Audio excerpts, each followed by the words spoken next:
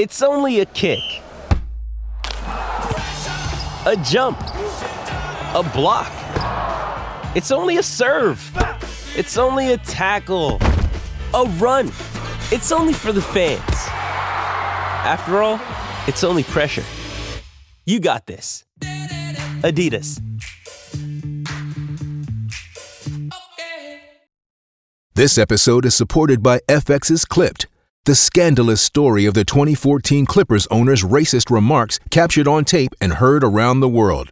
The series charts the tape's impact on a dysfunctional basketball organization striving to win against their reputation as the most cursed team in the league. Starring Lawrence Fishburne, Jackie Weaver, Cleopatra Coleman, and Ed O'Neill. FX's Clipped, streaming June 4th, only on Hulu. Hello, it is Ryan, and we could all use an extra bright spot in our day, couldn't we? Just to make up for things like sitting in traffic, doing the dishes, counting your steps, you know, all the mundane stuff. That is why I'm such a big fan of Chumba Casino. Chumba Casino has all your favorite social casino-style games that you can play for free anytime, anywhere with daily bonuses. That should brighten your day a little. Actually, a lot. So sign up now at ChumbaCasino.com. That's ChumbaCasino.com. No purchase necessary. VGW Group. Void where prohibited by law. See terms and conditions. 18+. Hello, it is Ryan, and I was on a flight the other day playing one of my favorite social spin slot games on ChumbaCasino.com. I looked over at the person sitting next to me, and you know what they were doing? They were also playing Chumba Casino. Coincidence? I think not. Everybody's loving having fun with it. Chumba Casino is home to hundreds of casino-style games that you can play for free anytime, anywhere, even at 30,000 feet. So sign up now at ChumbaCasino.com to claim your free welcome bonus. That's ChumbaCasino.com and live the Chumba life. No purchase necessary. VGW Group. Void where prohibited by law. See terms and conditions. 18+. Welcome into the Big Ten football preview and projection show. Luke Yardy here along with Anthony Broom for Maize n Brew podcast on the SB Nation podcast network, taking a look at each team in the Big Ten individually as we get you ready for football season in the Big Ten. This is our fourth show. We've done Illinois, we've done Rutgers, and we've done Nebraska. Make sure to check out those shows as well if you have any interest to see our thoughts on those teams as they shape up, as we're ready to take a look at the Purdue Boilermakers here today under head coach Jeff Brohm in his fifth year with the Boilermakers. Anthony, this is a really intriguing team over in the West. Yeah, it's, you know, the theme of, well, the first two were kind of programs that were just in the beginning stages of starting over. And these next two that we've talked about, where we talked about Nebraska in the last episode, now we're talking about Purdue. It's kind of, okay, when is this going to pop for these guys? Because Scott Frost was a big hire at Nebraska, and Jeff Brohm was a guy who had a big star on him when he was hired to take over Purdue. Great start. Yeah, that was kind of had a, I don't want to say a target on his back, but someone who probably could have got a job much better than Purdue. So I'm really interested in talking about where this team goes, because I think their schedule is super interesting. I think where they find themselves as a program right now is pretty interesting, but it's been a lot of, again, Michigan is a program a lot that gets talked about all flash, but not a lot to show for it. That's kind of been the theme of Purdue under Jeff Brohm, especially when you consider, you know, a guy like Rondell Moore. They weren't, I mean, outside of an upset win over Ohio State a couple of years ago, which we would kill for, by the way. That's probably been like the high point, and it hasn't been really topped by that for them. Yeah, I mean, he started off with a bang, right? Came in, took over a 3-9 Purdue team. That's what they went in 2016, took over in 2017, went 7-6, brought them to a bowl game in year one. And it was like, wow, you know, I believe that was people forget. I mean, Purdue was Rutgers bad for a couple of years there. Yeah. Did I get that right, or did he take over in 16? 2017 was his first year. That's what I thought. Okay, yeah. So that was the year. I remember, man. They had the hoopla around the Michigan game, and Michigan was able to win that one. It was a pretty hard fought game, but that was a really hype year for Purdue. Jeff Brohm had them doing a lot of really good stuff on offense that we hadn't seen really for Purdue in quite some times. They had some flash, they had some playmakers out there, but ever since then, they just weren't able to get it going. Did decent in 2018. They were able to get to another bowl game, but the last couple of years really been disappointing. 2-4 last year, 22-34 in their last 5 years. Again, highlighted by that 7-win season. Jeff Brom, 19-25 at Purdue in 4 years. He has gone to 2 bowl games, though, as we mentioned. Yeah, 1925. That's also the same year that the last time their medical facilities were upgraded. Yeah. You can ask Wilton Spates back how he feels about that. That was, yeah, that was rough. But yeah, I mean, I don't think it's any coincidence that, 6-7 for Purdue a couple of years ago, Rondale Moore's freshman year, like that's they finished second in the West that year. So like for Purdue football, like the bar, that's a pretty high bar for them. And I don't think it's any coincidence that with Moore hurt most of the last couple of seasons, 4-8, 2-4 is kind of where they've been. So 6-12 in that span. So in that 2018 year, you look at the schedule, Anthony, man, that could have been a huge year for Purdue. They lost the first 3 games of the year. They lost to Northwestern by 4, to Eastern Michigan by 1, and then to Missouri by 3. And you look Michigan, at what they did the rest. If they had, but if they had started like clicking just from the beginning of that year, that could have been a huge year for Purdue. And they haven't been able to build on it, even with a guy like Rondale Moore there, Yeah, I mean, I don't. My initial reaction with this program is that I feel like they really kind of missed a window to really make headway over in the Big Ten West, because they don't have. I mean, no one has a Rondale Moore on their roster. Like few teams across all of college football have a Rondale Moore, but that guy went to Purdue, and that could have been the type of, linchpin signing that kind of catapulted them into superstardom. And what has happened since then is that Indiana, not Purdue, has been the program in the Big Ten program in Indiana that has taken off, that looks like it set itself up for sustainable success. Whereas this year we look at Purdue, we look at Jeff Brom, where, a guy was 30-10 at Western Kentucky, won 10 games one year, won 12 games one year. Come back and the record is what it is. And namely, like, you're 6-10 over the last, 6-12 in the last 2 seasons. So this is, I know we've talked about how maybe this year was maybe not so much a make or break year for Scott Frost.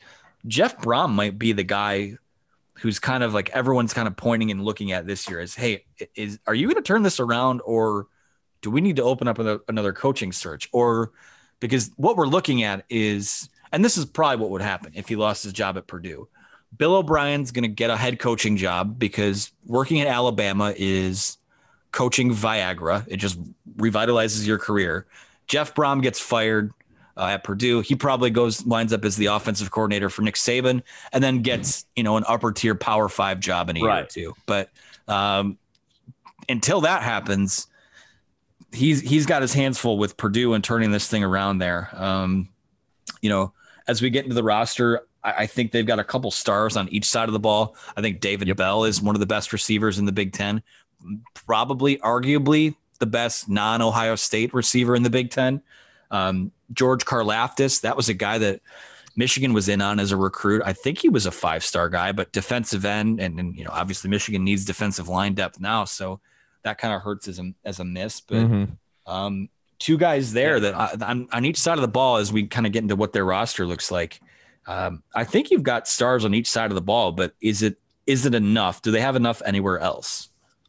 Well, this is interesting. You mentioned David Bell, by the way, 625 yards and 8 touchdowns a year ago. Just a tremendous season. Karlaftis only played 2 games last year. He was second team All Big Ten as a sophomore, where he had 17 tackles for loss and 7.5 sacks as a freshman at Purdue. And again, just the 2 games last year, that really hurt that Purdue defense. And interesting to me is you got a couple of guys returning at the quarterback position here that I think Brom might be able to do something with. You got Jack Plummer, the sophomore, and then former walk-on Aiden O'Connell. So Plummer, he completed 71% of his passes for 938 yards, 8 touchdowns, 2 interceptions. A lot of that coming in a 3-game stretch. He struggled in a couple of of games against TCU, Penn State, and Illinois, just threw for just 124 yards per game. But in his other 4 games, threw for 309 yards per game. O'Connell started the last 3.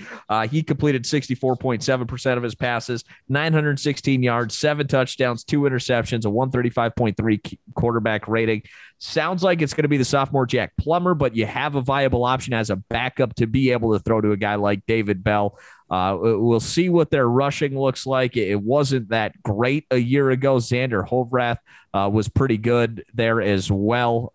He rushed for 442 yards and 2 touchdowns, but 5 yards a carry. They didn't run the ball as a team very well last year, but they've got some explosiveness on the offensive side. And if Karlaftis can stay healthy, this could be a decent Purdue team that might sneak up on some people. Yeah. Rushing attack was dead last in the Big Ten last year with 81.5 yards per game. That was 124th nationally. Now, passing, best passing offense in the Big Ten. They were 16th in the country, 70th overall in total offense. But like I said, when you run the ball as poorly as they did, that checks out. So if they can run the ball better, I mean, that's a big deal for them. I mean, Rondale Moore didn't play, so he wasn't much of a factor last year. Like they were still, still to have one of the best passing offenses in college football. That's still pretty impressive. So, defensively, look over the stats. 67th in scoring. They were 44th in rushing, which is that's not terrible. Top half of the Big Ten. That was good for 6th. Their pass defense was really bad. 12th in the Big Ten, 94th nationally, 56th in total defense. And you lose a guy off that defense in Derek Barnes, who, we have a little tie to him now, and that he plays for the Detroit Lions. He was a 4th-round pick. So is Karlaftis enough, or is he going to be like the Brandon Graham guy where he's just the one guy on a really bad defense? That's probably, to me, the biggest question for them in general, because I think it's pretty safe to say they're going to have a good offense that is a pain in the ass, but will they be able to stop anyone is my biggest question.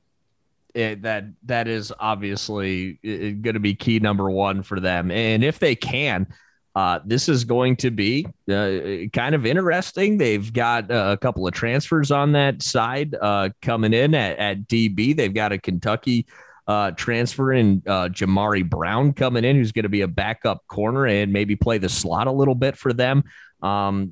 They've got some experience on that side of the ball. Karlaftis, you could take, his experience with a grain of salt. Dude is just an absolute stud. But you got a couple juniors, couple seniors playing, projected to start on that side. The quarterback play is going to be huge for this team. And with Jack Plummer presumably starting another year under his belt, a full fall, full spring. Hey man, Purdue could be decent in the West. They're not going to compete with Wisconsin and Iowa. I know, I get it, but they could be a team that you mentioned when we talked about Illinois. It'd be a thorn in some team sides. Yeah, and it's worth noting too. Like they are going. They spent the spring. They installed a 4-3 defense, and this is interesting too. Again, every episode has had some kind of tie to Michigan so far. Ron English is going to coach the cornerbacks for them now. So, oh wow, we'll see how that that plays out. See how that. There's a little fun fact for the day, but I think what's interesting to me, Anthony, is I'm looking back on the last 7 years for Purdue, and that rushing attack has fallen off tremendously. In the first 2 years under Jeff Brom, his first year they rushed for 152 yards a game. Then they rushed for 136 yards a game. In the last 2, 83 and 82 rushing yards per game. I don't know what's happened there, man. I mean, that's got to be something that's fixed, because obviously you can have a good passing attack, but you're just not keeping up enough with these teams. I mean, they lost some close, tough games last year, but you've got a tough schedule to play against this year, and you've got to be able to control the game. You know what I'm saying? You don't have the firepower that some of these teams that you're going to be playing do. You have to control the game. I know football in 2021, we don't want to hear that, but when you are undermanned, that's what you need to do. So it's funny you brought that up, because here's a stat for you. Purdue ranked last in the Big Ten and 123rd nationally in explosive run plays, which I believe, or explosive plays, period. which is a run of 10 or more yards or a pass of 30 or more yards. So Purdue is at 5.8%. That's really bad. That's pretty pedestrian. So it's not just pedestrian. It's terrible. One other number as we switch to like the defensive side of the ball, and this probably has a lot to do with the fact that George Karlaftis was not on the field a ton, but they were last in the Big Ten and 125th in the country in sack rate, 2.5% of dropbacks.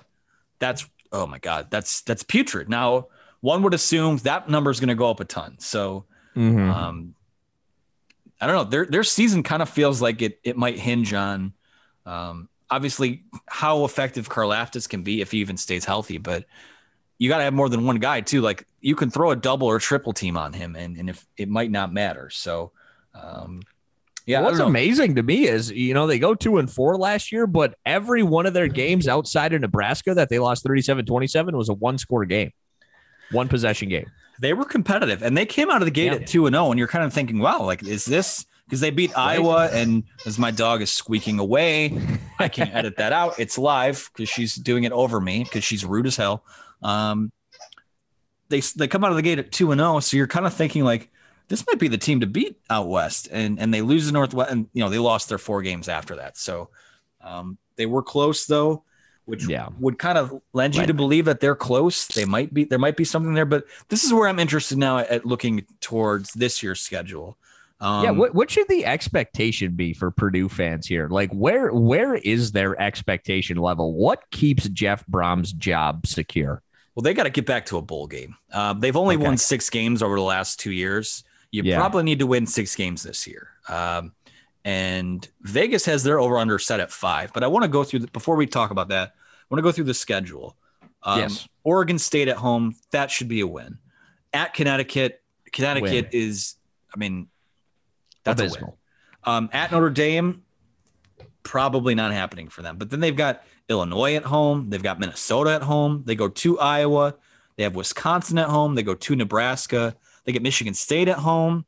They go to Ohio State. They play Northwestern at Wrigley Field, I think. I think that's a neutral site game. At Wrigley. And then end the season against Indiana. Like, I don't know. I look at this schedule, and it looks somewhat like I can see 6. I think it's I think favorable is the word I would use here for them. Obviously, the game at Notre Dame, that's probably going to be a loss. But I'm looking at a 3-1 start for this Purdue team, and we're no stranger to them coming out of the gate hot. As you mentioned last year, they did so as well in 2017. Didn't do it in 2018, one of their better seasons, but they finished the year, or at least middle of the season was pretty strong for them. But this is a favorable start to them for them to really get things rolling, to be 3-1 going into their homecoming against Minnesota. And then, hey, who knows, man? You got homecoming. We saw them what being a little hype can do for them in that Ohio State game. Obviously, that was under a little more tragic circumstances. But when that place gets rocking, if they throw that, I don't know if they would make it a night game because of homecoming, but that place can really get going, and weird things can happen there. Yeah, and I look at I'm sorry, the Ohio State game is at Ohio State, right? Yes. Yep. Okay. I don't know. It's one of those things where like I feel pretty safe that Oregon State, UConn, Illinois, Michigan State, those are wins. So for me, that's 4. The over-under set at 5 already. From there, you just have to get a couple in the grouping of Indiana, Minnesota, Iowa, Nebraska, Northwestern. I don't know. This feels to me like if we're looking at an over-under that's set at 5. I took the over in my prep. I have it written down. I like over because you have returning quarterbacks, probably Plummer. As I mentioned, you have one of the better receivers. You have an absolute stud of a defensive end who only played 2 games, and they were competitive in every game they played last year. I love the over at this Purdue team, man. Yeah, it's not interesting for us to agree, but I think this is episode 4 in a row where I'm with you. Yeah. I think I'm going with the over there. Like I said, quarterback and running back, that's probably 2 of their biggest offensive questions. The offensive line hasn't been great. The back 7 on defense, like, I don't know if it's a slam dunk over, but I do feel pretty comfortable going with over 5 wins, especially where I think, when you look at a schedule where you have what I would deem to be 3 kind of guaranteed wins. I think they should beat Oregon State. They'll beat UConn. Though Michigan fans know you go to UConn, weird things can happen there. That's true.